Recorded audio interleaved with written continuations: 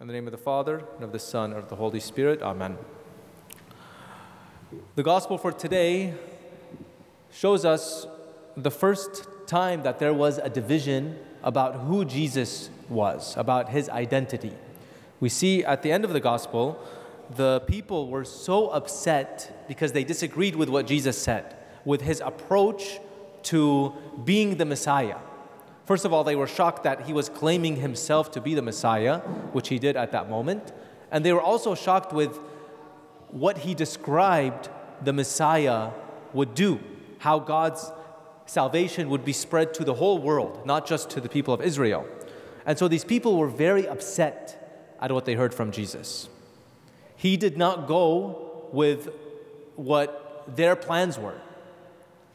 Instead, he was calling them to assent to his ideas, to his plan. And that made the people extremely upset, to the point that the last word that we heard in the gospel, they literally tried to kill him at this moment. This was the beginning of his ministry. So there already was a great hostility with Jesus and the people of the time who had great disagreements with him. They tried to kill him at this point, but it obviously was not his time. They did end up killing him about 3 years later when he died on the cross. We see also in our world people who disagree about the message of Jesus. We see so many different religions in this world, and we see also people that disagree specifically about the person of Jesus, about who he is. Is he God? Is he the Messiah? Is he just a teacher? Is he just a prophet? Is he a liar? There are so many disagreements about the person of Jesus, and we see so much hostility among people because of this. The people at this time, and also people nowadays, they reject the teaching of Jesus. They reject his messages. They reject who he was and the mission that he came on this earth to accomplish. The main thing that the people of the time rejected and were actually very shocked by was that they thought that the Messiah was going to come and be a powerful earthly ruler, that he was going to come and set them free from their captivity to the Romans. When they heard the word captivity, slavery, they thought, oh, the Messiah is going to come and he's going to set us free. He's going to be powerful and we're going to have all the power to make whatever decisions we wanted. But little did they know that the Messiah was actually going to come to set them free from something that was so much greater, so much worse than any type of earthly slavery. He was going to come to set them free and to set us free from evil, to set us free from sin. When we sin, and it's happy without the sin that we become a slave to sin, because we can't be happy without the sin that we do. We let the sin control our lives, whatever sin it is. And we're not free to live according to the way that God wants us to live. And God is our creator. And God wants us to live in freedom. He doesn't want us to be slaves to our desires and our passions. He wants us to be free to do what he knows is best for us.